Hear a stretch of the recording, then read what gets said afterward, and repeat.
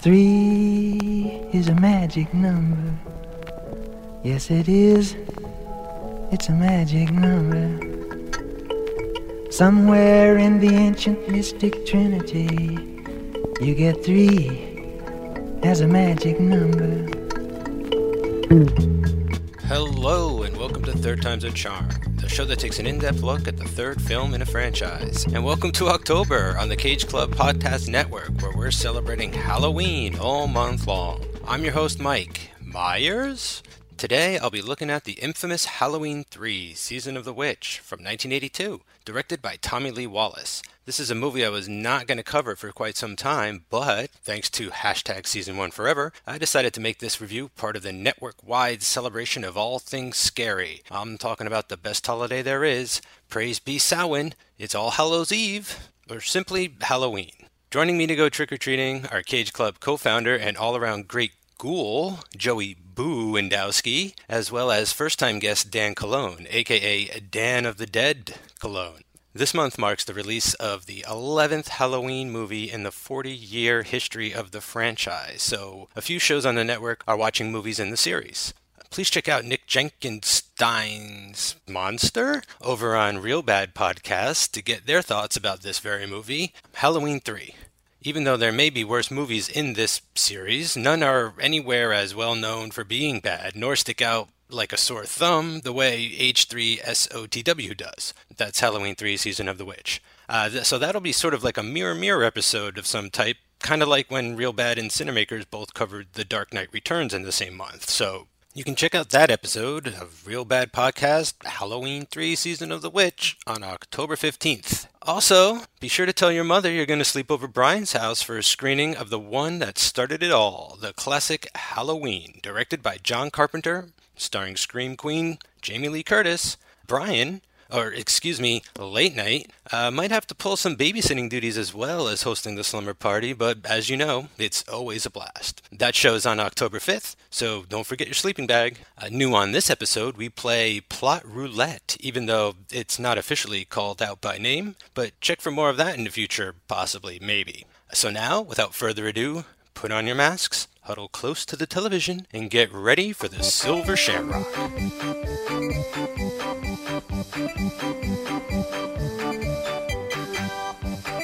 Happy Halloween, guys.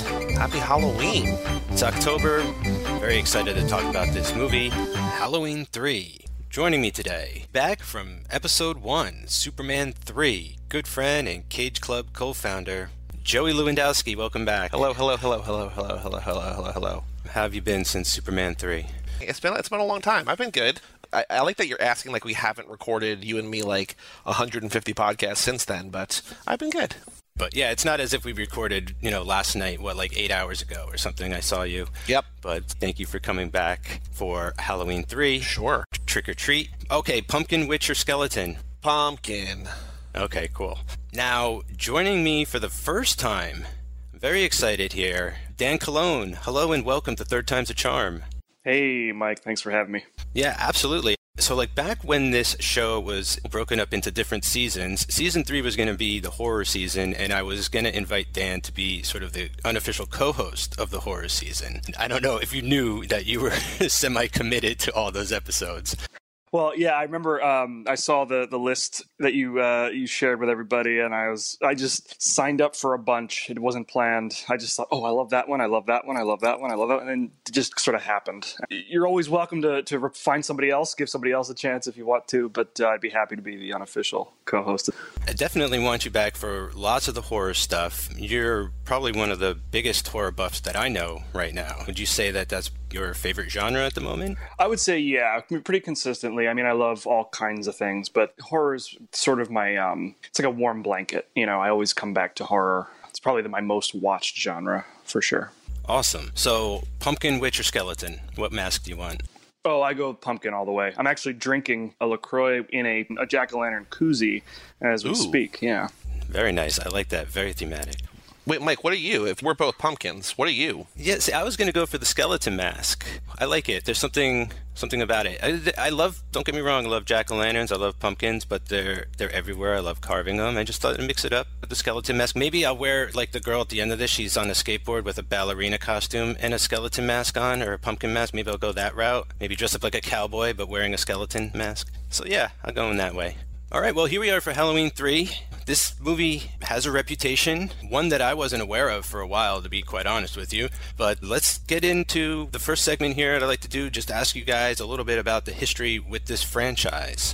Joey, as returning guest, if you don't mind going first, when did you first see this movie? What is your relationship with the Halloween franchise? How many have you seen? I've only seen the first 3 and Resurrection, I think, because I saw Resurrection because there's a film club that Joe 2 and I run, my co-host Joe 2 on 4 or 5 podcasts, whatever. He loves Resurrection because it's terrible, and so he picked that last year, so I saw that last year. I watched this one for the first time a couple years ago when How Did This Get Made did it, because they said this is a terrible movie, and I was like, oh no, I love this movie. I've only seen this movie twice now. I saw it for that, and I saw it for this. I've seen the first one a handful of times. I love the first one, and I've only seen the second one twice now. I rewatched 1 and 2 to watch this, even though I know the irony of that is that, like, this has nothing to do with those movies. That this is a movie universe in which, and we'll get to this, I'm sure, in which the first movie exists as a movie in this universe. So I did not need to watch the first 2 for this, but I did anyway. So I've seen the second one twice, once at Terror Tuesday down in Austin, so I think it was probably on 35mm, and then also here in my house. I watched it again this week. So I've seen them, I've seen the first one probably 4 or 5 times, seen the second one twice, this one twice, and Resurrection once. So, I love this one and the first one, but this isn't a movie that I've watched every year for my entire life or anything like that. I didn't grow up with it like I grew up with Superman in a way. Not Superman 3, but just Superman in general. It's just something that I really enjoy but haven't seen a whole ton. Okay, so you've seen 4 out of... Well, at the time of this recording, there's 10. There's 10 movies in this franchise right now. The new one is coming out this year with Jamie Lee Curtis. It is a direct sequel to the original one. So basically, you just have to watch the first one and the new one. And as far as Hollywood's concerned right now, you're good. But okay, so you've got some ground to cover. If you want to find out how crazy or how just much crazier this franchise gets. That's the thing. I feel like people consider this a bad movie, but there are way worse Halloween movies in the franchise that we're not going to talk about tonight. Oh, also, speaking of, just real quick, talking about bad movies, there's another podcast on our network, Real Bad, who I just checked with the host, Nick Jenkins, and they're going to be covering this very movie on October 15th, so just in, a little under 2 weeks from now. It's not only people like us who love this movie. There are people out there who think this is bad. I mean, there's problems with it for sure, and we're going to get to it. I don't see any problems with it. Well... So Dan, tell me a little bit about your history with the Halloween franchise. Sure. College is really where my love of horror began. Once I got into college and started studying film, I opened myself up to all kinds of things. And horror wasn't really a thing I was into in high school. I saw Halloween. I sort of accumulated a couple of sort of the must-sees, Halloween and Nightmare on Elm Street and Texas Chainsaw Massacre, the classics. And for the longest time, that original Halloween movie was the one that I just kept coming back to. And then a few years ago, I took it upon myself to marathon the entire Halloween franchise over the course of a weekend. Whoa, that's okay. That is bold over the course of a weekend. I mean, I've tried to do stuff like the Pink Panther series and had to stop before the end, and that was over the course of 2 weeks. Right. Oh man, you really powered through this. Yeah, I think we started, my girlfriend and I started on a Friday night, and then we finished sometime Sunday. One would end, and we'd start the next one. We'd take breaks for the bathroom and for food, but yeah, we stacked them one on top of each other over the course of 2.5 days. It was intense. And I think that was the first time I had actually seen all of Halloween 3. I was aware of its reputation as being a terrible installment in the franchise, and I knew it had nothing to do with Michael Myers. I knew that John Carpenter wanted to turn the Halloween franchise into sort of an anthology franchise, where every Halloween it would be a new Halloween-based story. And then with this film, that whole idea tanked, and they came back with Michael Myers Part 4. So that was the first time I had really seen it. And I got to say that when you put it in context, when you watch them all in close proximity, Halloween 3 is really not bad at all. Sure, it has some problems, like you said, but I think that it's a highlight of this franchise for sure. When you consider where the franchise went after this, I think it was kind of a slog getting through the rest of the franchise after 3. I mean, H2O was a little better than a lot of the rest of them, but I look back on it afterward and I thought, man, Halloween 3 was like the high watermark after that first movie. And then, the rest is just there's a lot of garbage in there. So I don't think it's bad at all. And I think that if the idea had taken off, we could have ended up with a really amazing Halloween franchise. But because people just didn't jump on that bandwagon when it came out, we ended up with a pretty weak franchise overall. I think my initial criticism of trying to do an anthology series is you want to start mixing it up with the second movie, not the third movie. Like, the problem was Halloween 2 was a direct sequel to the first one. Like, it's almost a part 2. Yeah, it just picks up exactly where the first one leaves off. Like, it's basically Halloween 1 more. Right. Right. It's one long movie. Right. Essentially. It can be viewed that way. And so it's too bad they just didn't differentiate it. But yeah, well, you can't really go with part 3. I understand you want to take it in new directions and stuff, but I feel like that was just way too bold of a direction. It's a great idea. I love it too, because I love just anthology horror stuff like Tales from the Crypt and, Tales from the Dark Side and other types of tales that are out there. And, I think they knew it too. Like, they started running it back into the ground with, like, the return of Michael Myers. They started a whole new storyline with him, and then they had to sort of soft reboot it again with H2O and bring Jamie Lee Curtis back. Then they reboot it with Rob Zombie a few films after that. Now they're rebooting it again. So it's always sort of had issues along the way. And it's funny because they're like, oh, Michael Myers is what it's known for, but it's also what isn't really making it work so well along the way. I saw this movie a long time ago. Like, I think I was in high school, and I had no idea it was connected to the Halloween franchise, because I think I missed, like, the opening credits, so I didn't understand, that it was even called Halloween 3 or anything. And I was just watching, like, this crazy horror movie one night, and I thought it was, like, really creepy and scary because, like, it was targeting children, and it was all about how, like, TV rots your brain, and it just, like, really hit me because I was, like, young and hadn't seen a lot of horror stuff. I hadn't seen a lot of Halloween movies even. This is the one franchise, I guess, as far as horror is concerned, where I came to extremely late. Growing up, I was always, like, a Freddy fan because he was funny, and I was allowed to go see the Freddy movies with my brother. I liked Jason because he was actually scary, and he was like a Frankenstein kind of old school, almost like a Universal monster or something. So I didn't really get to the Halloween franchise until, like, after high school, before college, somewhere around that point. And yeah, I love the first one. I think the first one's like a masterpiece. Like, you watch that, the camera work is just incredible. It's like one of the first Steadicam films. There's like a brand new technology that was created. If you think about it, it's Rocky, The Shining, and Halloween. And I think there's like a Hal Ashby movie. They're like the first Steadicam films. And it's just incredible that it's in that pantheon of movies. It can be mentioned in name with those other filmmakers and be like, yeah, it belongs there. And so it's a little discouraging that the rest of the franchise kind of like peters out. The newer ones, when they redo it, are always entertaining and stuff, but it's just tough. I feel like Michael Myers has sort of been spent to a degree. So that's why I really like this movie. I feel like there's a lot of flaws here, but ultimately I give it a lot of credit for doing something different, trying to be original, and I like the idea of it branching out the franchise in that way and saying, like, it's not called Michael Myers, it's called Halloween. It's about the day, and it's not about one particular person or family or something. So I really enjoy this movie. I'm glad we're all sort of on the same page. I mean, it'll be interesting to listen to this and then listen to Real Bad and see two wildly different perspectives. So that's pretty cool about crossovers. Well, yeah, I mean, basically when I was talking to Nick yesterday about it, I got the sense from him that he doesn't think it's bad. Like, I think we all are in agreement, the three of us here and also him, that there are worse Halloween movies. I think this just has the reputation of being, quote-unquote, the bad one, and I think he just thinks it's weird, because it is weird. Like, there's no way to see that this isn't weird. Like, this is definitely a weird movie, especially in comparison to the first two, like we were saying before. I hope that they find joy in it, because they do that sometimes on their show, but, because there is a lot to enjoy here. I think it all depends sort of on the expectation you have going in. If you think it's going to be more Michael Myers, you're going to be disappointed, but if you just want to see like a weird, creepy movie with like an infectious earworm of a song, like this is exactly what you want to watch. Yeah, I think that Halloween 3 is really only bad by virtue of the fact that it was included in a franchise that it doesn't really belong in. If that idea had taken off, sure, it would have been great, but, because it didn't, now it's this oddball in a franchise filled with Michael Myers, and it's the one without him. So it's really only bad because it is a Halloween movie. If it had been titled anything else, if it had just been Season of the Witch, It would have been fantastic. So I don't think it's truly bad. I think it's just disappointing might be the better word. I don't think it's bad. I think it's disappointing depending on what your expectations are for it.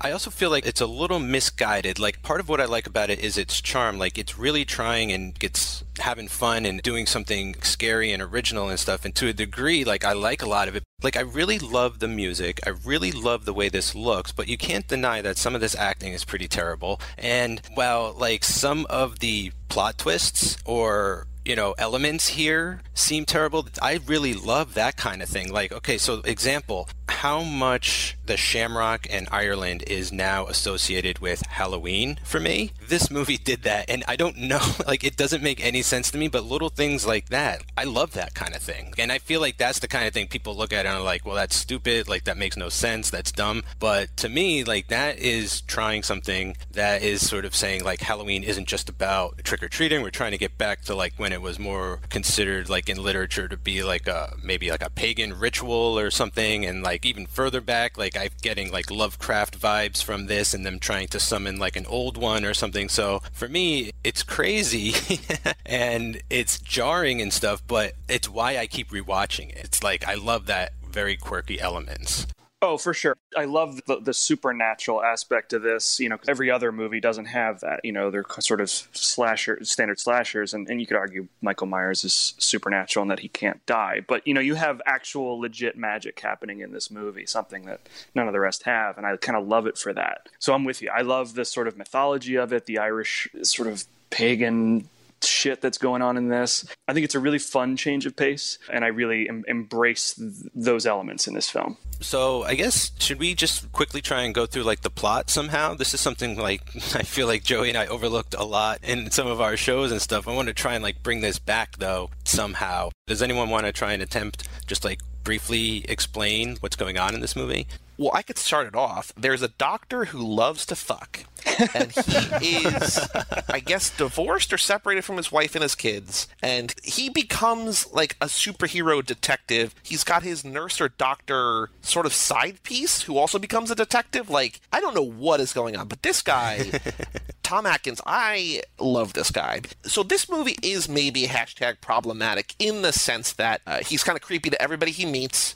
He goes on this adventure to sort of find out why this woman's father died or was killed, and within like 6 hours of meeting her, beds her, and it's her choice. Like, it doesn't feel empowering. It feels strange, but I love it because this movie commits to this idea that this guy is irresistible with really nothing to back it up. Like, there's no justification for why everybody wants to jump his bones. They just do. Oh, come on, Joey. That mustache is sexy as fuck. I guess the mustache is true. You don't think the booze breath is doing half the job either? Maybe. Like, this guy is a lush. Like, he is, especially in the book, like, he is a drunk and a half, this guy. But you know what I think is interesting? We were just talking about this while we were recording or between recording our Mandy episode of Cage Club Revisited last night, which will be out on the network in a couple of weeks, was this movie really starts with, like, a change of POV. You know what I mean? Like, we're following a guy who's running from something, right? And we don't know who or what he is, who or what he's running from. And then, 15, 20 minutes into the movie, he's killed. And it reminded me, in that sense, a lot of It Follows, which is another recent movie that I don't think has a lot to do with this, but that movie kicks off with a girl we don't know running down the street from some unknown terror, and then, a minute later we smash cut to her just, dismembered and brutally murdered on the beach. And I like that. I think you're trained as a movie watcher to think that that is this guy's movie, but it's not. He's just a victim in this,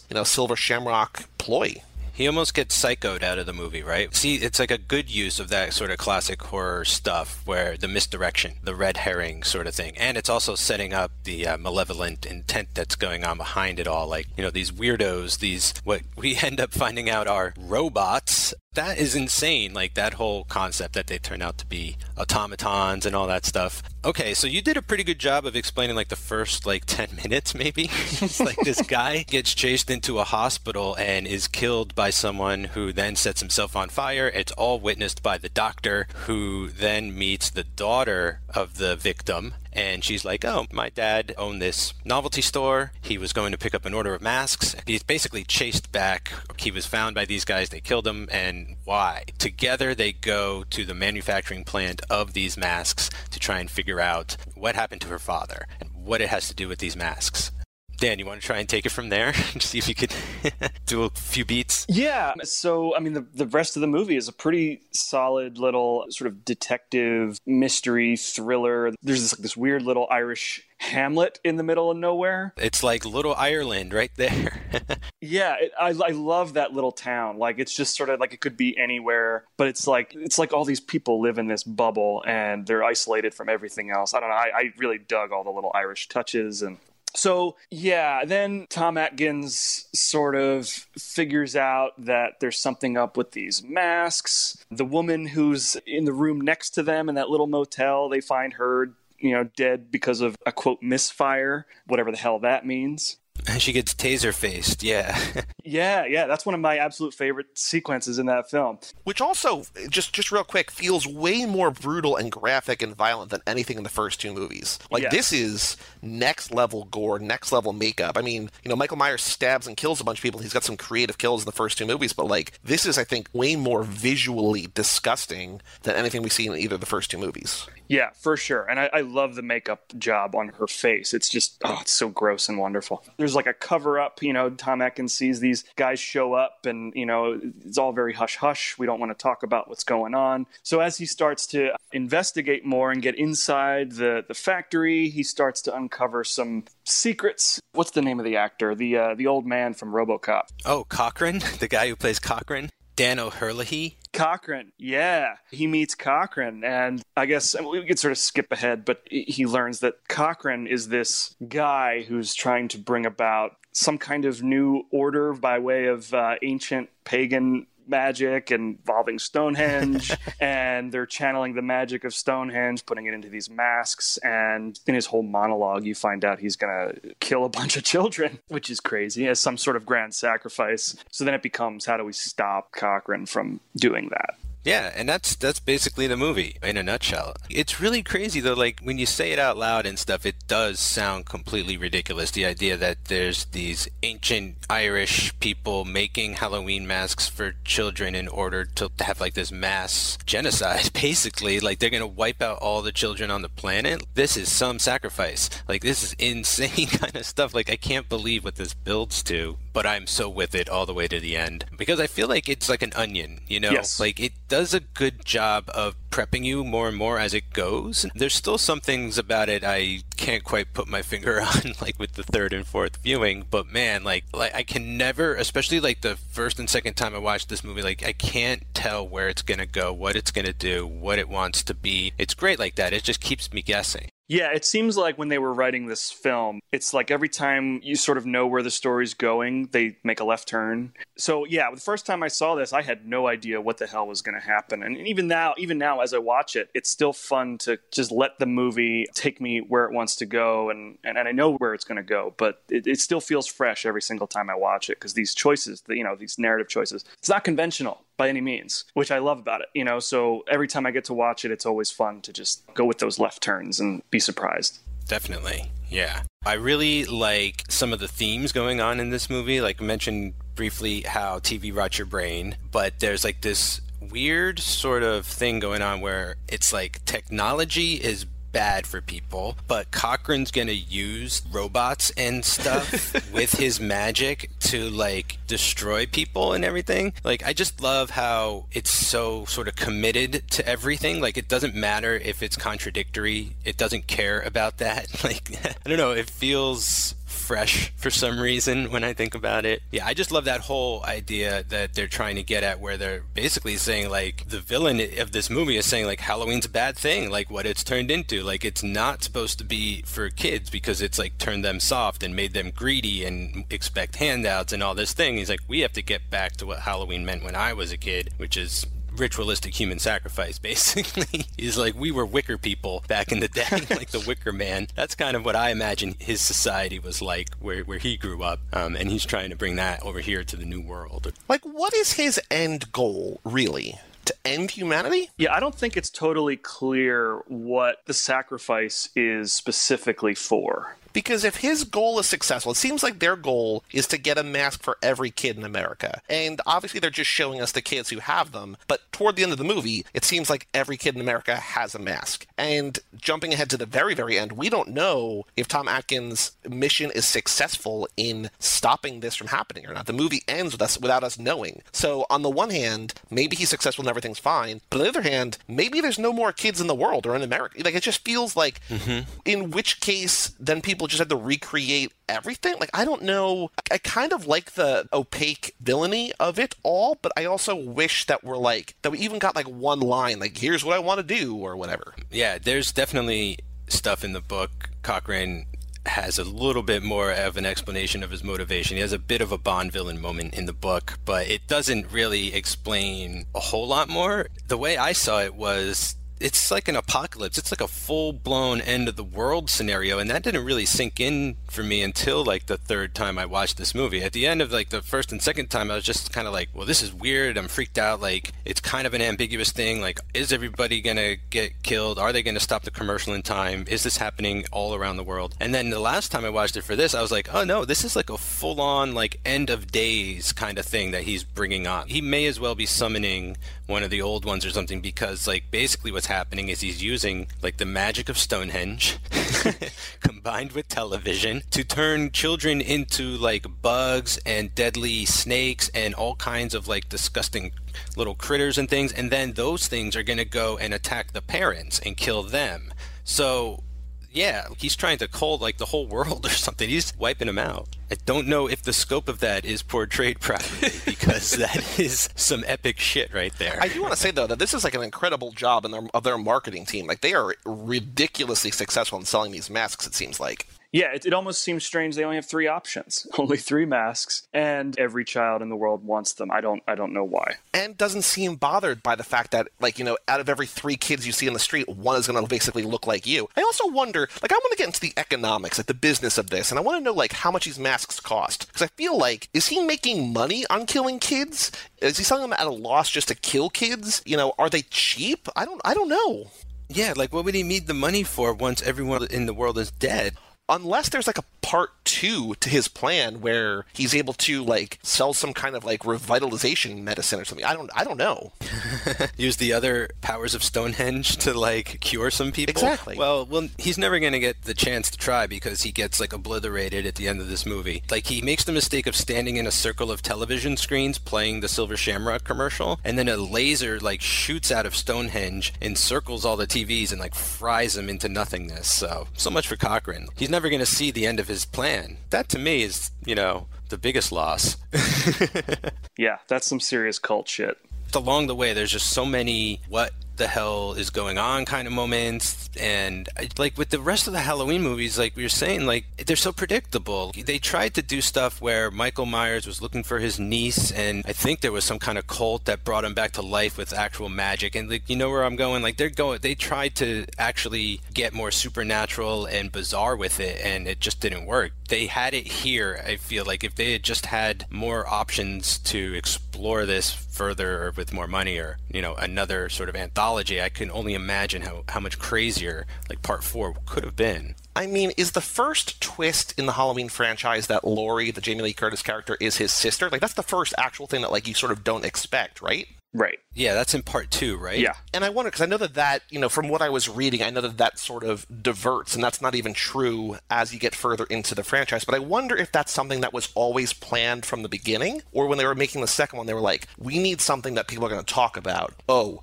she's his sister. You know what I mean? I wonder if that's always, like, do you guys know, was that always planned, or is that something that they just came up with while making that movie? I'm not sure. I actually would like to know if that was originally planned or not. Yeah, I don't know either, really. But that is kind of like a stroke of inspiration if you think about it, right? It's like, it's what starts sort of like expanding that universe, being like, oh, they're connected. Like, there's more to it than just randomness. Like, he has a motive now, you know, builds his character. There's a lot of competition out there. Like, Jason was getting a new mask, and there's just all these changes, and it just feels like they never found a way to change Michael Myers enough or make him more original. I don't know what you could have done. He could, you know, couldn't really change his mask or his look. He was pretty much locked into the idea of connecting him to Laurie, making them kin of some kind. That's about as far as they ever got for me, because that's what they went back to down the line. They had him searching for his niece in a couple of the movies, so they really leaned into the family values of it. What I think is kind of interesting or weird or telling maybe is that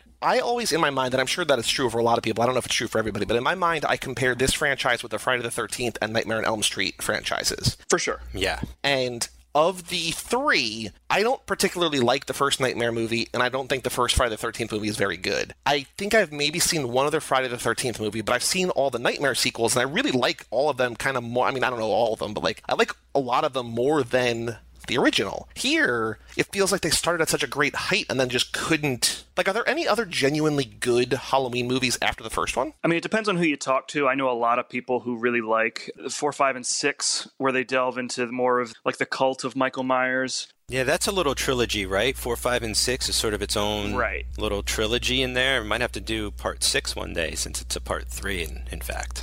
Right. I'm not one of those people, though I keep trying. I know a lot of people who really love them, and I never could get on board with them. And I think it's because, you know, for me, the great thing about Michael Myers as a character is, you know, the mystery of him. You know, you don't know anything other than, you know, he grew up in Haddonfield and maybe Laurie's his sister, right? And then those movies try to give him more backstory. There's more like this legend of Michael Myers. It's like stuff, I feel like they tried to expand on him as a character, and he's just not an interesting enough character to support all that stuff. And it always felt really ridiculous. Like, oh, come on. Well, also, like, I kind of, you know, personally, I don't know if I want to know more about a serial killer. I'd rather have him be this sort of vague, menacing guy that we don't know anything about. Like, that's why he's scary. If you know him, you sort of run the risk of him becoming like a tragic or sympathetic figure, kind of, which is, I guess, interesting. But in terms of where they started from, this guy, this, you know, seemingly unstoppable killer, like, you don't want to make him likable. Right, yeah. And that's exactly why I didn't care for Rob Zombie's take on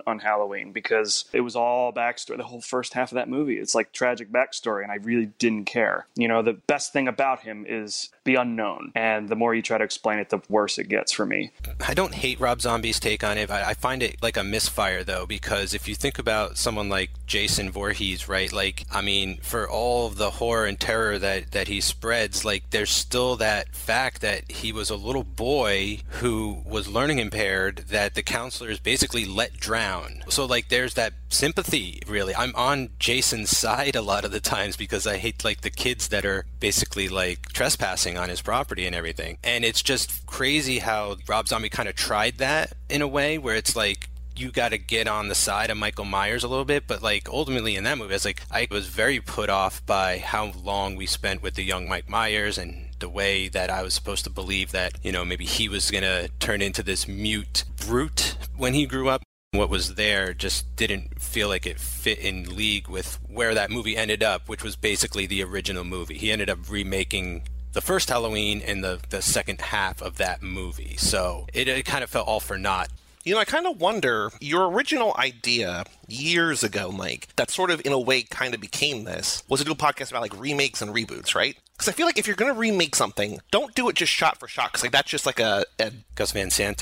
Right, like that's just like an exercise in like, can you do it? I feel like if you're going to remake Halloween, I don't mind I also haven't seen it, so I can't really comment on it, but I feel like I don't mind the fact that like you change it up and try to give a backstory. Like whether or not it works is a different story altogether, but I wonder, you know, as you're going through this podcast, you're sort of seeing conventions of like franchises trying to evolve or trying to improve or whatever. I wonder if what Rob Zombie did for his remake in the grand scheme of remakes and reboots is a good thing or a bad thing. You know what I mean? Like whether, you know, I'm sure within the realm of the type of thing he did, there's probably good and bad examples, but I wonder if like the way that he executed his vision is, you know, like it's just sort of like a different kind of thing, similar to Third Time's a Charm, but you know what I mean? Like I wonder, like I don't mind the fact that he expands and tries to like give backstory. I don't know if it works, but you know, the idea behind it is cool. Yeah, I definitely don't mind the attempt. What I minded was the portrayal of young Michael Myers and his family life, because basically the one shot we get of young Michael Myers in the first Halloween, he's from like an affluent family, like they're upper middle class, you know, like his sister's the babysitter and whatever, and like, yeah, we don't know any reason why, but he takes a knife out of the drawer and kills his sister and her boyfriend. And then it was just like the new one made him into trailer park trash and stuff. And it's just like, oh, come on. Like, it's just too obvious or something to me. It's not as interesting as trying to see how this sort of young, maybe like 10 or 12-year-old boy who has it all, you know, from a privileged society and everything. Like, that's what Carpenter was sort of trying to get at. And I think Carpenter knew, like, we've done it all we can with this character in the first movie, because he never came back to direct another one. You know, he pretty much kind of just like stayed away from this franchise and went and did more interesting things. Actually, I have a question about that. So, like, in the opening credits to this movie, John Carpenter is credited as music by. Is it just because they're using his theme, or did he actually contribute to this? I think he was a contributing composer to the film, I think. Yeah, he still did music. He still wrote part 2. He says he wrote it drunk one night, like in a night. But he'll contribute as producer and things, but he'll never get back behind the camera and yell action. Oh, okay. Yeah, because this soundtrack is great. Like, I love the music here. He's just great at atmospheric music in general and synth music and all that kind of thing. And, like, it really fits well into the way this movie's shot. Like, it's shot like a lot of like long still shots of basically empty stuff. Like, there's a lot of empty shots in this, but I don't know, they're really effective and creepy. Yeah, I agree. And he worked with Alan Howarth on this as well. He's a frequent collaborator with Carpenter. I know they worked together on Big Trouble in Little China and a handful of other Carpenter films. And I think the music in this is really brilliant. And you're right. In a lot of those empty shots, it's what keeps this movie going. You know, that keeps you on your toes. And I think it's one of Carpenter's best scores for sure. And I definitely feel like it's overlooked too. Like, that's a problem with people just going along with popular opinion and hearing that this is the worst movie or a bad movie or something. They're not even gonna look or hear for like what is positive about the movie. Also, in talking about music, we have to talk about the Silver Shamrock song, which, I mean, come on. Oh my god. Happy, happy Halloween, Halloween, Halloween, happy, happy Halloween, Silver Shamrock. I mean, they've taken London Bridge and they've perverted it to no end. There's a beautiful line in the book that describes the song, and I have to read it now. I have to do a little preemptive book club for everybody right now, okay? But you have to just hear how this music is described. Silver Shamrock. At last the advertising jingle wound down, followed immediately by a few bars of what sounded like Madison Avenue's idea of an Irish jig. Then that too faded with a syrupy sea of characteristless, middle-of-the-road orchestral pop music washed over everything once more. It was a thick, black blue sound, like bow bells muffled by fog. It fell softly on the ears, demanding nothing but passive consumption. It was the music of merciful oblivion. I like that. That's pretty awesome. Now, Mike, I told you last night I was keeping track of, I want to see if we have the same count. I kept track of how many times you hear the song, see the commercial sort of in every iteration. Okay, cool. Do you have a number? Because I have a number. Okay, what do you got? I got numbers. I have, so in total of all variations, I have 9. Really? Yeah. I have, in total, I think I got 12. Maybe I missed a few, but I have, of the preview commercial, like how many days of Halloween, I saw 4 on TV, 1 on the radio. There was the one commercial that played the morning of Halloween, like, it's Halloween, like, come back tonight. And then I have 3 more, like, the actual trigger. I saw it twice on TV, and then once in the studio. Like, there's the one that they prep for that when they kill the kid, the annoying little kid. There's the one that they actually send out, and then they have the one in the studio that we hear as the scientists get killed. But I think I got 9. Maybe I missed some. I don't know. Wow. Yeah, because I think what I had was I had 10 on the actual TV. I didn't mark exactly when, and at the end he's switching the channel, so I think I might have counted that more than once instead of 1. But here's what I caught. This was my favorite bit. The bum is singing it. He's singing the Halloween song. He's singing "One More Day Till Halloween, Halloween, Halloween" as he's walking down the alley. That was my favorite. 2 more days to Halloween. Halloween. 1, 2, again. Halloween. 2 days. Little catch this time around.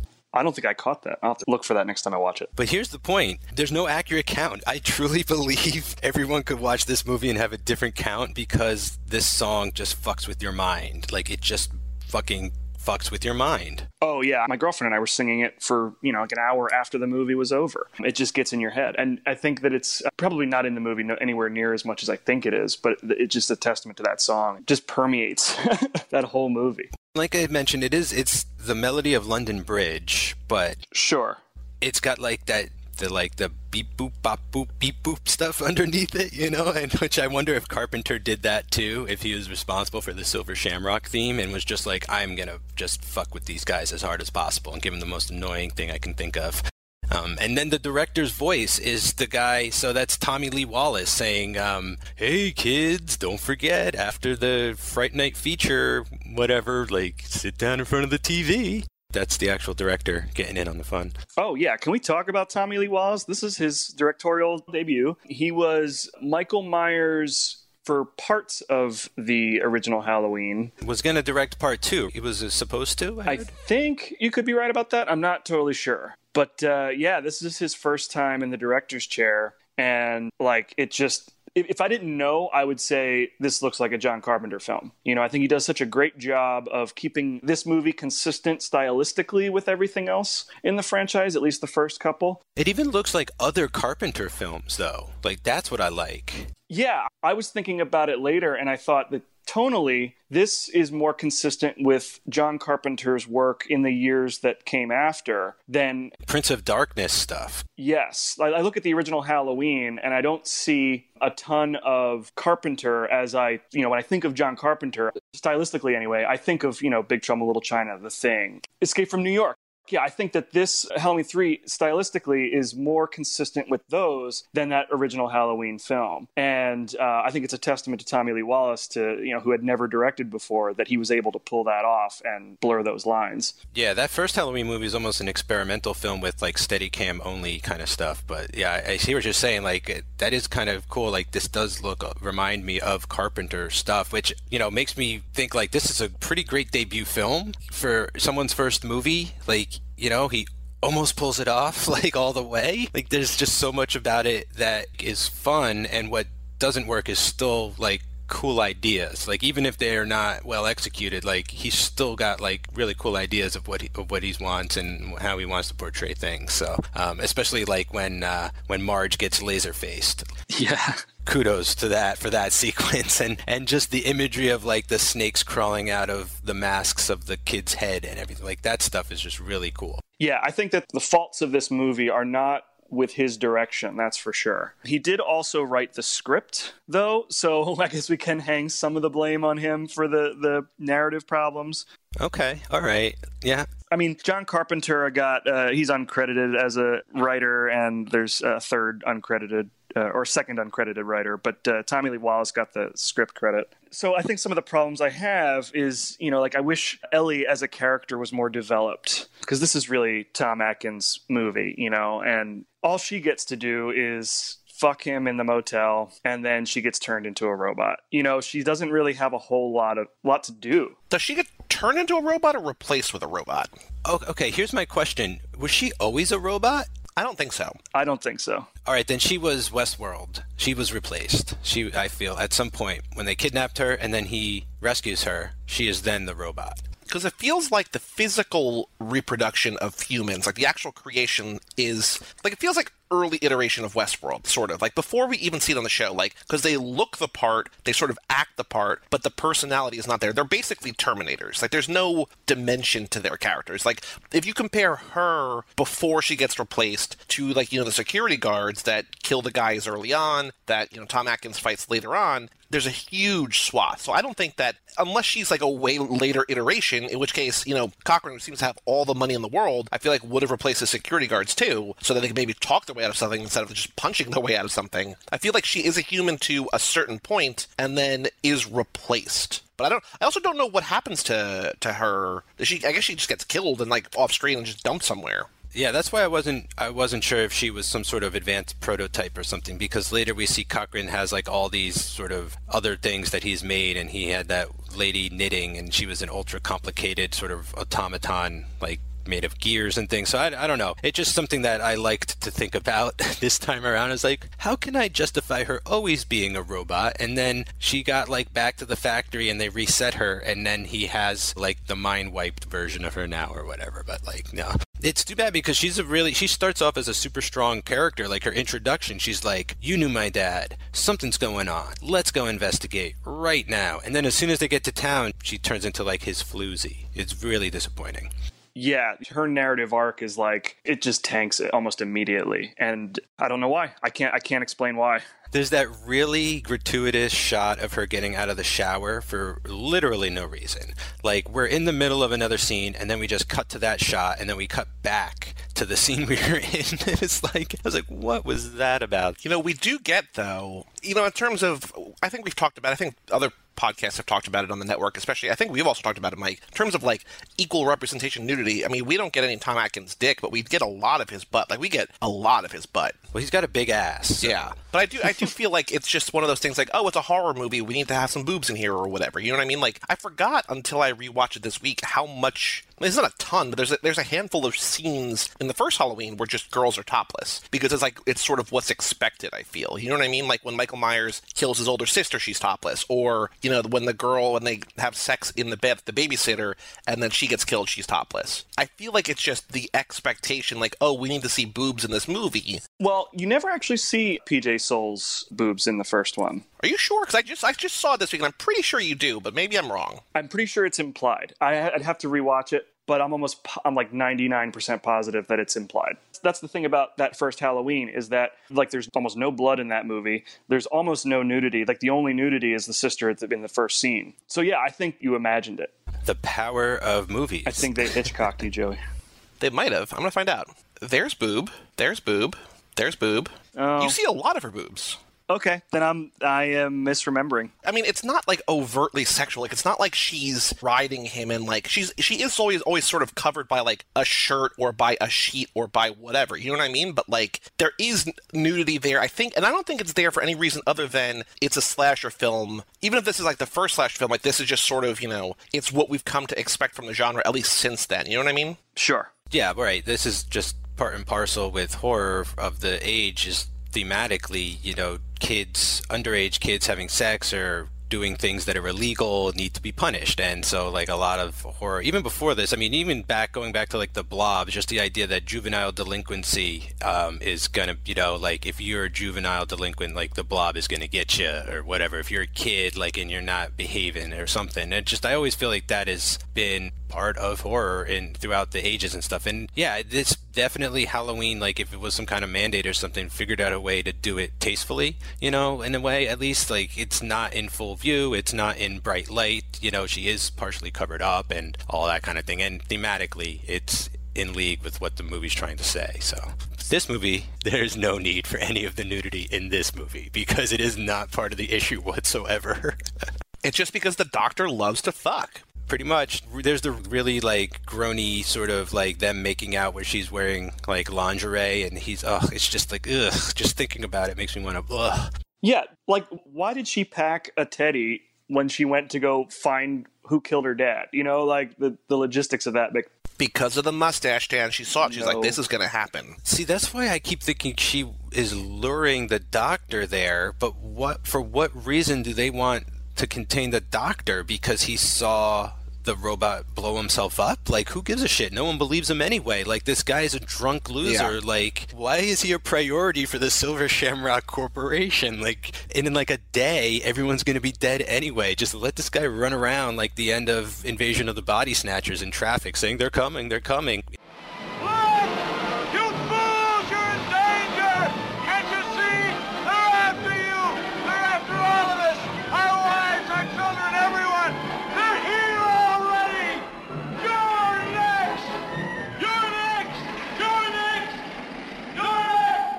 He'll either get hit by a car, and that's the end of him, or just like a snake's gonna bite him in a week. It's fine. Like, just go about your business, Cochran. I just love the futility of that, though. Like, he's running around trying to save the world, and it's just, like, impossible. Yeah, I mean, we still get that moment at the end. Right. That's the best. Like, I guess, I mean, as a kid, like, come on, I remember more than just 3 channels as a kid. Like, there were definitely something like 8 or 10. So, like, I gotta laugh at the end. I mean, they're trying so hard to do that moment from Body Snatchers, but he's yelling into the phone, like, it's still on the 3rd channel. You didn't take it off the 3rd channel. Get it off the 3rd channel. Also, who are you calling that has control over every network? That was my question, yeah. FCC, maybe? I guess, I don't know. And also, is he calling local stations? Like, does he think this is just happening locally? Or is he just saving whatever town he's in? But we see New York, Omaha, Seattle. Like, it's everywhere. Like, is he able to find... Number one, who is he calling? Number two, how widespread is this actually saving or trying to save? Like, I don't mind it because I think it's kind of it's kind of like a Twilight Zone way to end it. You know what I mean? Like, he's so close, and yet it's still like a futile effort.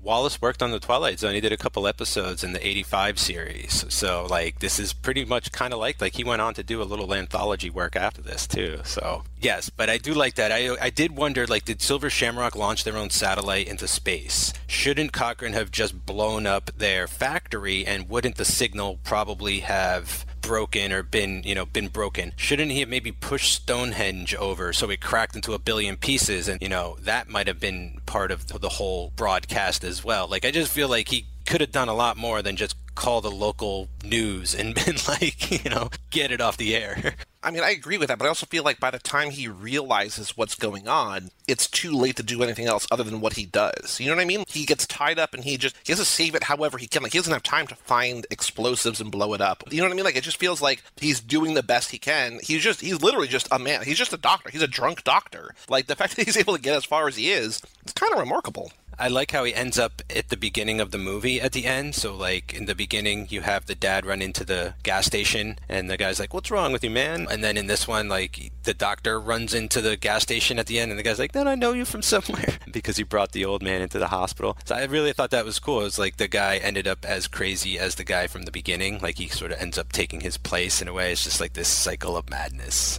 Oh, also, okay, real quick, why are they still making masks an hour or two before the broadcast is going out? The Silver Shamrock factory is, like, up and running, making more masks, way more than they need. And also, I guess the fact that, like, I was going to say my justification was like, to sell to the other kids who didn't buy one. But I feel like as soon as the Silver Shamrock masks kill every kid who bought one, no other parent's going to buy a mask. So, like, I really don't know. It's funny because the movie starts a week before Halloween, and then it skips. There's a title card 1 hour later, which I found extremely charming. I thought, like, that is some balls to put a 1 hour later title card. And then we skip, like, a whole week. I think we had like the 28th or something. Yeah, so, like, I'm saying, like, maybe he should have investigated some point during the middle of the week and dragged this out a little, stayed overnight a few days, and, like, then I could have maybe understood a little better why the factory is still open. It's like the week before Halloween. It's not just the day before Halloween.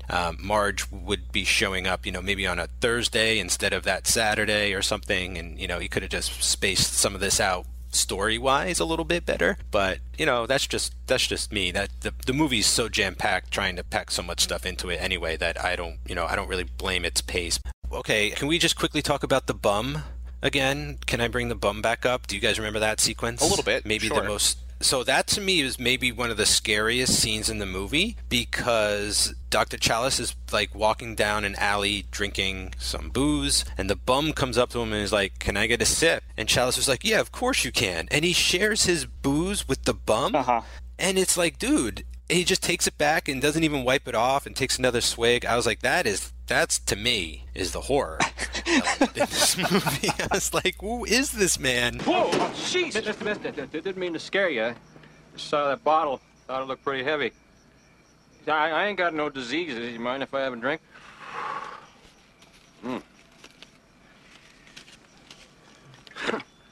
Ah, damn. Thank you. Hey, just a second. You happen to know anything about this Cochran? Well, Mike, he says he doesn't have any diseases or anything. He does tell him before he takes the bottle. Oh, I totally don't believe that. I really like the Kupfners, or the Kupfers. I really like the Kupfers, who was like the number one salesman dad who brought his whole family along. Oh, yeah. I love it. Snotty kid. I hate him. I like the whole tour they go on, and then at the end how they get locked into the room and they become test subjects for the mask and everything. And also sort of test subjects for the audience, too. Like, we get a chance to see, like, what actually is going to happen. Although I guess we sort of see with the misfire, sort of. Yeah, that button's still a bit of a mystery. It's adorable how they try and tease that out during the tour as, like, the final stage of things. And then at the end you realize the final stage is we put some Stonehenge dust on this microchip and attach it to some rubber. What I do want to talk about is that while they're on the factory tour, we find out some of Cochrane's past inventions, including sticky toilet paper, the soft chainsaw, and the dead dwarf gag. Which, what is that? Like, my mind can understand what sticky toilet paper is. It can understand what a soft chainsaw is. But what is a dead dwarf gag? I'm just going to take a stab at it. You're going to put your garbage out one day, you open the lid, and inside there's a fake dead dwarf. I don't think it's funny or clever or anything. I'm just trying to market this shit, basically. There's something in the book, because there's so much more in the book with the doctor. Before the guy even comes in and dies on his table, like, there's so much more with the doctor. But at one point he goes to buy his children their Halloween masks, and a guy tries to sell him shuttle shoes. Oh my god. They have like the Challenger shuttle designs on the side of them, which is yikes. But this was before that. So, and then they are apparently just like modern rocket shoes where you just like flip a button and they like are supposed to like shuttle you down the street or something. I mean, it makes sense that Cochrane would build a foundation of, these weird novelty items before rolling out his Halloween mask genocide plan, His final solution. Yeah, he's got to establish, a Silver Shamrock as a reputable brand so everyone will buy the mask. I think that's how he was able to sell so many, because he sold rocket shoes and dead dwarf gags. But think of the way he could have taken over the world with all of his like robo technology. It's amazing that he settled upon like this whole sort of like turn their children head into bugs that'll then kill the parents scheme. Like, he's got all this resources, and apparently he's been building them up for years, and he's got a reputation that like some people actually have heard of him and all this stuff. I'm amazed that he's not on the board of Apple or Microsoft or something of that degree. Like, they really should have made this guy, maybe if they like were to make this movie now, he'd be way more of like a mogul or something. Yeah, he'd probably be like an Elon Musk kind of character. I mean, he's the Irish Elon Musk, who doesn't even speak with an Irish accent. Like, what is, considering how Irish that town is, how everybody is basically like kicking around a pot of gold on their front porch, like, it's amazing that Cochrane comes out and he just sounds like a normal American dude. But he does. Yeah, maybe he's not from the old country. Maybe he immigrated when he was very young and lost the accent.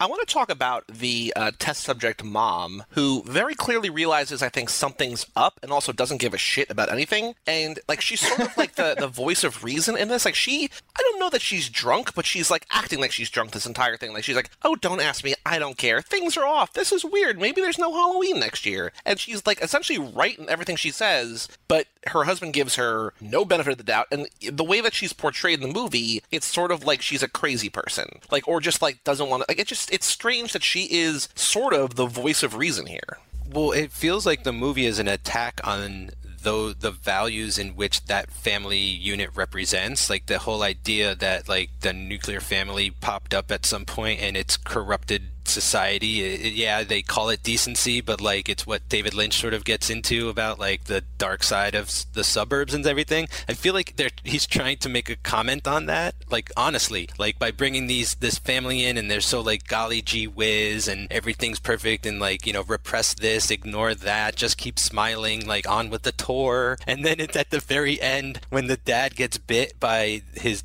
son's snake face creature thing, he like screams to the heavens. He's like, Cochrane, you bastard. He's like, you done me in, you liar. I just love that. I just think it's hilarious that he's actually trying to like do social commentary. And it's super quirky. Like, it's so left field. Like, once they get to that town, like, all these weirdo characters start popping up, and it's like, what the hell is happening? Like, this movie just, like, starts to have a lot of color and, like, life and interesting things start happening. Yeah, that town's one of my favorite things about the movie. It's just so out of time. It's just sort of stuck, could be anywhere. Yeah, he mentions, like, a factory town. Like, in the old days, like, they used to pop up, like, a you know, like a coal mine used to open up and then a town would like build up around it and everyone would have to go shop at the company store. And it was, you know, you're sort of like locked into wages. Like they'd pay you just enough so that you could buy what you need from the company to live and everything. And it seems like a remnant of that. Like everyone used to work at the toy factory and like this is all that's left. Right. I wonder, like, if this movie would have, I mean, it works fine just as it is, but I wonder if it would have worked better in, like, Pennsylvania, where coal mines exist and, you know, that sort of thing. But, you know, I think it works fine as it is. I just want to mention quickly about the director again, Tommy Lee Wallace. You know, this is his first movie, but I definitely know him from other stuff. So he directed Max Headroom episodes. Are you guys familiar at all with Max Headroom? Vaguely. I know the name, but I don't know anything more than that. Well, I would implore you guys to at least go check out like the pilot episode. I think there was like a movie or something, but it's some really crazy cool sort of like early cyberspace kind of stuff. Like Max Headroom is just like an artificial intelligence trapped inside like a computer, and he interfaces with like humans and things. It's really cool. This is Max Headroom, and what you're about to witness is one of the most sinister-sounding intros to a trailer to one of the greatest epics ever produced in the history of television. They sort of like riff on it in Back to the Future Part 2 when he goes to the Cafe 80s. Like Ronald Reagan is in Max Headroom sort of style. Oh, yeah. Fright Night Part 2, if the original Fright Night Part 2, like great, hard to find movie, but really cool, lots of fun. He directed some Baywatch, and then maybe the biggie is the It miniseries from 1990. So this guy, you know, he ended up, you know, he did okay. He ended up going on to work a lot and, you know, come back and do some horror. I mean, that It miniseries, for what it is pretty great, you know, for what they were able to get away with, you know, on broadcast television during prime time. Like I had to say, like I've rewatched that a few times. Yeah, he directed another sequel to a John Carpenter film. In 2002, they put out Vampires Los Muertos, a sequel to Vampires. So, and then he worked with Carpenter on a couple other things. I know he was a art director on Assault on Precinct 13. He was second unit director for Big Trouble in Little China. Yeah, so he's been collaborating with Carpenter for a long time. I like learning that because it makes it in my eyes, it sort of further legitimizes this entry into the franchise series. The idea that him and Carpenter were and are so close and have collaborated so much, and that they collaborated on this together, you know, and like you said, he may have had a hand in writing some of this, or just that Carpenter was like, yes, I like your aesthetic, I like what you're going for, let's try and shake things up, like you're my man, and that they continued working together after this too, you know, that makes me say like, no, I like what we did, like, you know, like even if people aren't down with it, like we pulled something off and we're happy with it, like let's go on and do some more work together. Right. Yeah, he's been working with Carpenter since Dark Star, so, you know, they go all the way back. So we're getting to the end here. Before the book club starts, do you guys have any major moments that you'd like to mention that we didn't cover or go back and cover again? Well, I think we covered everything that I wanted to talk about. Yeah, same. You know, I just love this movie. I think that considering all the things they threw at the wall, like there's so many different pieces and ingredients in this stew that it shouldn't work really if when you think about it. But for some reason, I'm captivated by it every time I watch it. Agreed. I never can quite remember the sequence and order of events of this movie. Every time I watch it, I was like, oh, I thought this happened later. Oh, I thought this happened earlier. So I get great joy out of rewatching this movie. I think I like it the more I see it. Like, I just come to find something new about it every time. And I'm aware of its reputation, and, you know, people can hate on it if they want. That's fine. That's your opinion and everything. But, like, I'm glad that there's a collective out there like us that can sort of see past that into just that it's purely entertaining. Like, unlike, you know, it's an original piece of entertainment for sure, and like it's definitely in there somewhere, unlike other pieces of work. Yeah, it's my second favorite movie in the Halloween franchise. Yeah, I like it more than just about any other Michael Myers sequel. All right, guys, so we're almost done. I got a really quick book club today for everybody. Okay, book club is going to possibly be changing and evolving. I mean, all things, you know, change. Everything change. We all grow and evolve, and that's a good thing. And the show is its own organism, and it's doing that too. So today I'm going to read to you guys, but, you know, in the future I might try something else where book club becomes its own thing, even more so on its own. These passages are short. I will say quickly about this book, it might be one of the worst written novelizations I've read thus far for the series. I think part of that comes because it's on the heels of a terrific novelization, which was Mad Max Beyond Thunderdome. That book is just go read that book as like a book, like as a novel. Don't even, try and not think of the stigma on it, of it being based on a movie or anything. But that was very surprising. And now I'm right back down on the opposite of where I want to be with this person. But here we are, Halloween 3 by Jack Martin, the novelization, 228 pages. So this book is very anti-technology. I would go as far as to say racist, like not just against the Irish. It really attacks the Irish at points that I'm not going to read, but it also uses the word Oriental several times, and so, nowadays that's just problematic, and so, it made me cringe from time to time. But this is a very interesting sort of passage about robots and machines and, the theme of robots and machines in the story. I'm going to start here on page 19. Just like a goddamn machine. That's it, thought Chalice. That's what they want to be these days, as much like machines as they can possibly make themselves. For unfathomable reasons, some people delight in pretending to be as machine-like as law will allow. It's an old story. It goes back to goose steppers and the whole military mystique. No, it goes further back than that. A lot further. People who act like machines. Machines that imitate people. Cute. Real cute. The height of chic. It's growing all around us. The Fourth Reich. Like smog and inflation. I wonder what it's really about. Oh, boy. Welcome to book club, Dan. I hope you're... So, at least, no rape, but Nazis. Dude, so much Nazism in this, underlying Nazism. It's scary. I don't know if it's in there just to scare the reader or what is going on. Okay, so here's page 57. I found this passage to be pretty cool. So this is Chalice. These are all basically, I'm basically just reading this for the inner monologue of Dr. Chalice, the drunk ass grabber, as it were. And so page 57, he considered himself a rational man, trained as a detective of death in the face of the seemingly irrational, and this was his climate. What happened in the rest of the world might be chaotic, but here cause and effect were supposed to rule. The problem was that this time too much of the chaos had broken through. It would no longer be safe here till he could find out exactly what had happened and why. It was important for him too, for other reasons which he could as yet only begin to comprehend, but it mattered. Somehow it mattered more than anything else. So this dude, he's really scraping for things to matter to him. This reads like a bad pulp detective story. Oh, because I feel like parts of the movie try and get a little noir detective with it, he's a doctor thrown into a detective story or something.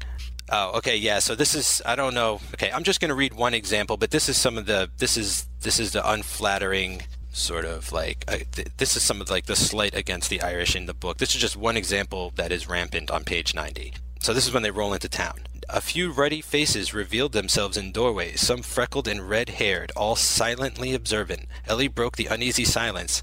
Kind of ethnic. You could say that. I feel like a goldfish. Company town, Chalice reminded her. Irish company town. You know where you're going? To the factory. Where are you going? Might be a little too late for that. Why don't we go look for a watering hole? I have to wonder if this novelization had to be if Tommy Lee Wallace had to sign off on it, or if it was just commissioned and he was never consulted, because it seems inconsistent with the screenplay in a lot of ways. So it is wildly inconsistent with the movie to the degree that most of the stuff that Chalice isn't around to observe isn't in the book. So, for instance, Marge's death, there's no description of that whatsoever in the novelization. The stuff with the family, with the little boy, that is very different. It's very toned down in the book. So basically all of the death and murder and stuff is kind of cut out of the book, which is the first time I've really noticed the novelization subtract something from what was actually on screen. Most of them are just concerned with adding things. So it's just really weird how much of the movie this book actually removes. You got to see the movie. You're missing some of the coolest stuff if you're just reading this. Yet another reason why this is one of the worst novelizations. This is just another piece of the internal monologue of Dr. Chalice on page 115. Oh, and he's drunk. That's why I marked this one, because this is him in a bit of a stupor. Standing there under the stars, Chalice had a drink. They survived, he thought, the slow and the stubborn, the old individualist misfit sons of pioneers who won't allow themselves to be folded, stapled, or spindled. The revolutions come and go. Nations are torn apart and rebuilt. The climate changes to make way for the next millennium. The snow on the wheels turn and the century ices. Men like machines walk on the moon, and machines like men remake the world in their own image. The iron dreams rear its head again in a new age. The old tribes fade from sight in the long night of the human soul. But somehow the old ways survives. They abide and they prevail. They find a way. Yeah. It sounds like he's got a lot of big ideas he wants to cram into this book, but doesn't have the chops to write it well. You know what I mean? And he's getting way off base from the story of the movie. Like, it's not really about his tortured soul. Like, he also goes heavy into his, not divorce, but his separation with his wife in, like, the first couple chapters. Like, that's what you get instead of the dad running around at the gas station clutching the mask and fighting off the robots in the parking lot and all that. Like, none of that's in the book. Like, it's all Chalice, like, he goes to the bar and tells the bartender, he's like, oh, man, I gotta go home to my wife and kids, like give me another. Like, he's got to get liquored up to go buy them Halloween masks. I wonder if he had a word count he had to reach. You know, it's like... Oh, almost certainly. Yeah, there are sort of regulations, I guess, when you're writing a novelization, like a certain percentage that must be added to the storyline, you know? Right. So how you do that is up to the individual author, though. They can basically tackle it from any direction. All right, so I'm going to leave you guys with this final passage, because this explains Cochrane's plan a little bit better. Like, it actually goes into a little bit more of his motivation. He talks a little bit about what is bothering him and why he's going through all this trouble. So this is on page 192. He's basically asked, why the children? Like, why are you going after the kids? Like, what is the deal? So here we go, page 192. Tell me one thing first, said Chalice. Why children? Do I need a reason? Oh, I could tell you that they are the easiest prey. And they are. People nowadays no longer listen to them. They provide the easiest entry, the path of least resistance. What better reason from a purely pragmatic view? But they are such irritating little creatures, don't you agree? You know that you do. Deep down, they are as noisy as wretched sheep and twice as dirty, given to us from out of the filthiest part of woman. And you know what happens to dirty little lambs, don't you, doctor? They are invariably given over to the slaughter. The filthiest part of a woman. Huh. All right. Yep. So, a little bit of insight into the mania of Cochrane. I also sort of like that doesn't really answer why children. Jesus. Well, I think it explains why children, but it doesn't explain why, period. Like, I don't understand the grand scheme, like the end game. What's the end game for this whole plot? I get why he would target children, the easy targets, but I still don't understand what the end game is for this whole thing. Well, I mean, I think the why children is also we don't need to know why children. The why of children is because they're the ones who dress up for Halloween. Like, we don't need to know the why. You know what I mean? Like, that's not of any significance or any consequence. Like, it was always going to be children. If it was a Halloween movie, it's always going to be children. Sure. Yeah, and I mean, even in the movie, he asks, like, what's it about? And Chalice gives him a very vague answer about, like, oh, it's a ritual. And it's like, okay. And, well, we sacrifice people, all right, but the children, okay. Like, it's kind of a cop-out, I agree, but that's what the book, for me, is, like, all about, trying to figure out more. Like, reading this book, I wanted to know, like, is there a deeper answer behind his plot and his plan or anything? And it's, like, kind of not. So, yeah, okay, I'm closing the book for the day. Book club is closed. Thank you guys for sticking around. And that's it. We're officially done for Halloween 3 Season of the Witch. Thank you guys for joining me very much. Of course. Thank you for having me. Thank you for having me. Joey, anything you'd like to recommend here at the end of the show? I can tell you that in the next 30 days, you and I are going to announce 2 new shows that we're doing, and Joe 2 and I are going to announce 1 new show that we're doing, so there's going to be a lot there. The program that I will point everyone towards the newest episode just came out 2 days ago, Fast and Furious Tokyo Drift. If this episode comes out on October 3rd, 2 days ago, October 1st, Fast and Furious Tokyo Drift on Too Fast, Too Forever. Joining me were Chris and Nico from the Now and Again podcast, who are also on your show's Alien 3 episode. They talked about Tokyo Drift. I don't know how it went, because we didn't record it yet, but I'm sure it's great. Right. And Dan, where can we find you? If anybody wants to follow me on Twitter personally, you can follow me at Dan Cologne. Dan, we have plans. You're going to be back, hopefully very soon, for a couple more horror movies. But yeah, thanks again, guys. Thank you very much for joining me for this episode. It's been a blast. Thank you. Thanks, Mike.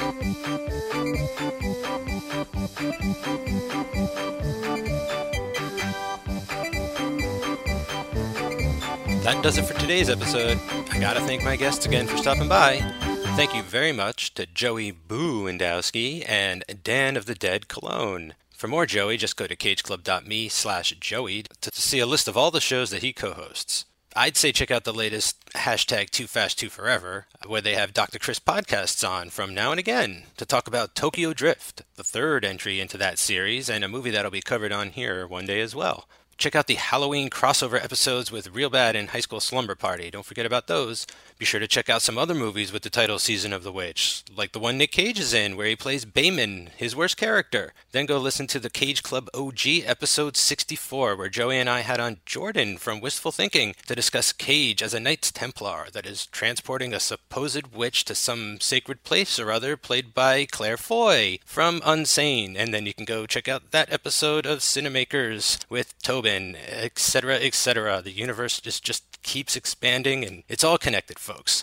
You could also seek out the little-known 1973 George Romero movie called Season of the Witch, which I've only seen once, over a decade ago, and really can't recall a thing about it. Then you can listen to the Donovan song, Season of the Witch, if you want. But that's all the media I'm aware of with that title, Season of the Witch, a phrase I still to this day don't quite know what it means. Be sure to check out the show page for links to things mentioned on this show, which you can find at cageclub.me, along with everything else the network has to offer. All the great shows are just a click away. Go to facebook.com/cageclub, CageClubPod on Twitter and Instagram, rate, review, subscribe to Third Time's a Charm on iTunes or wherever podcasts live. New show alert! Please be sure to go check out X is for Podcast, an X-Men experience, hosted by Nico from Now and Again, and his rotating roster of super co-hosts as they explore the world of Marvel's most uncanny characters. This show is the network's first comic book-based podcast, and it's a lot of fun. Do you have a favorite X-Men? I liked Havoc a lot, especially with this series Mutant X, where he got trapped in an alternate universe where Madeline Pryor is still the Goblin Queen, and everything's like upside down and topsy-turvy. I'm also a big fan of Scott Summers from the all-new X-Men series as well. It's kind of recent. Him, along with the original 5 X-Men, were pulled forward in time by Beast for some reason or other. I forget exactly why, but I really like the storyline where young Scott went adventuring across the galaxy with his space pirate dad, Corsair, and his crew, the Starjammers. That was its own book for a minute, if I remember. And I think that was around the time Secret Wars happened and the Marvel Universe got rebooted, and I kind of peaced out, took a break from comics for a while. And I guess I can't get enough of them Summers brothers. Anyway, that's going to do it for this episode of Third Time's a Charm. So until next time, I'm your host, Mike, saying trick or treat. 3, that's a magic number. Yes, it is. It's the magic number. 3 makes love at me, and that's a magic number. What does it all mean?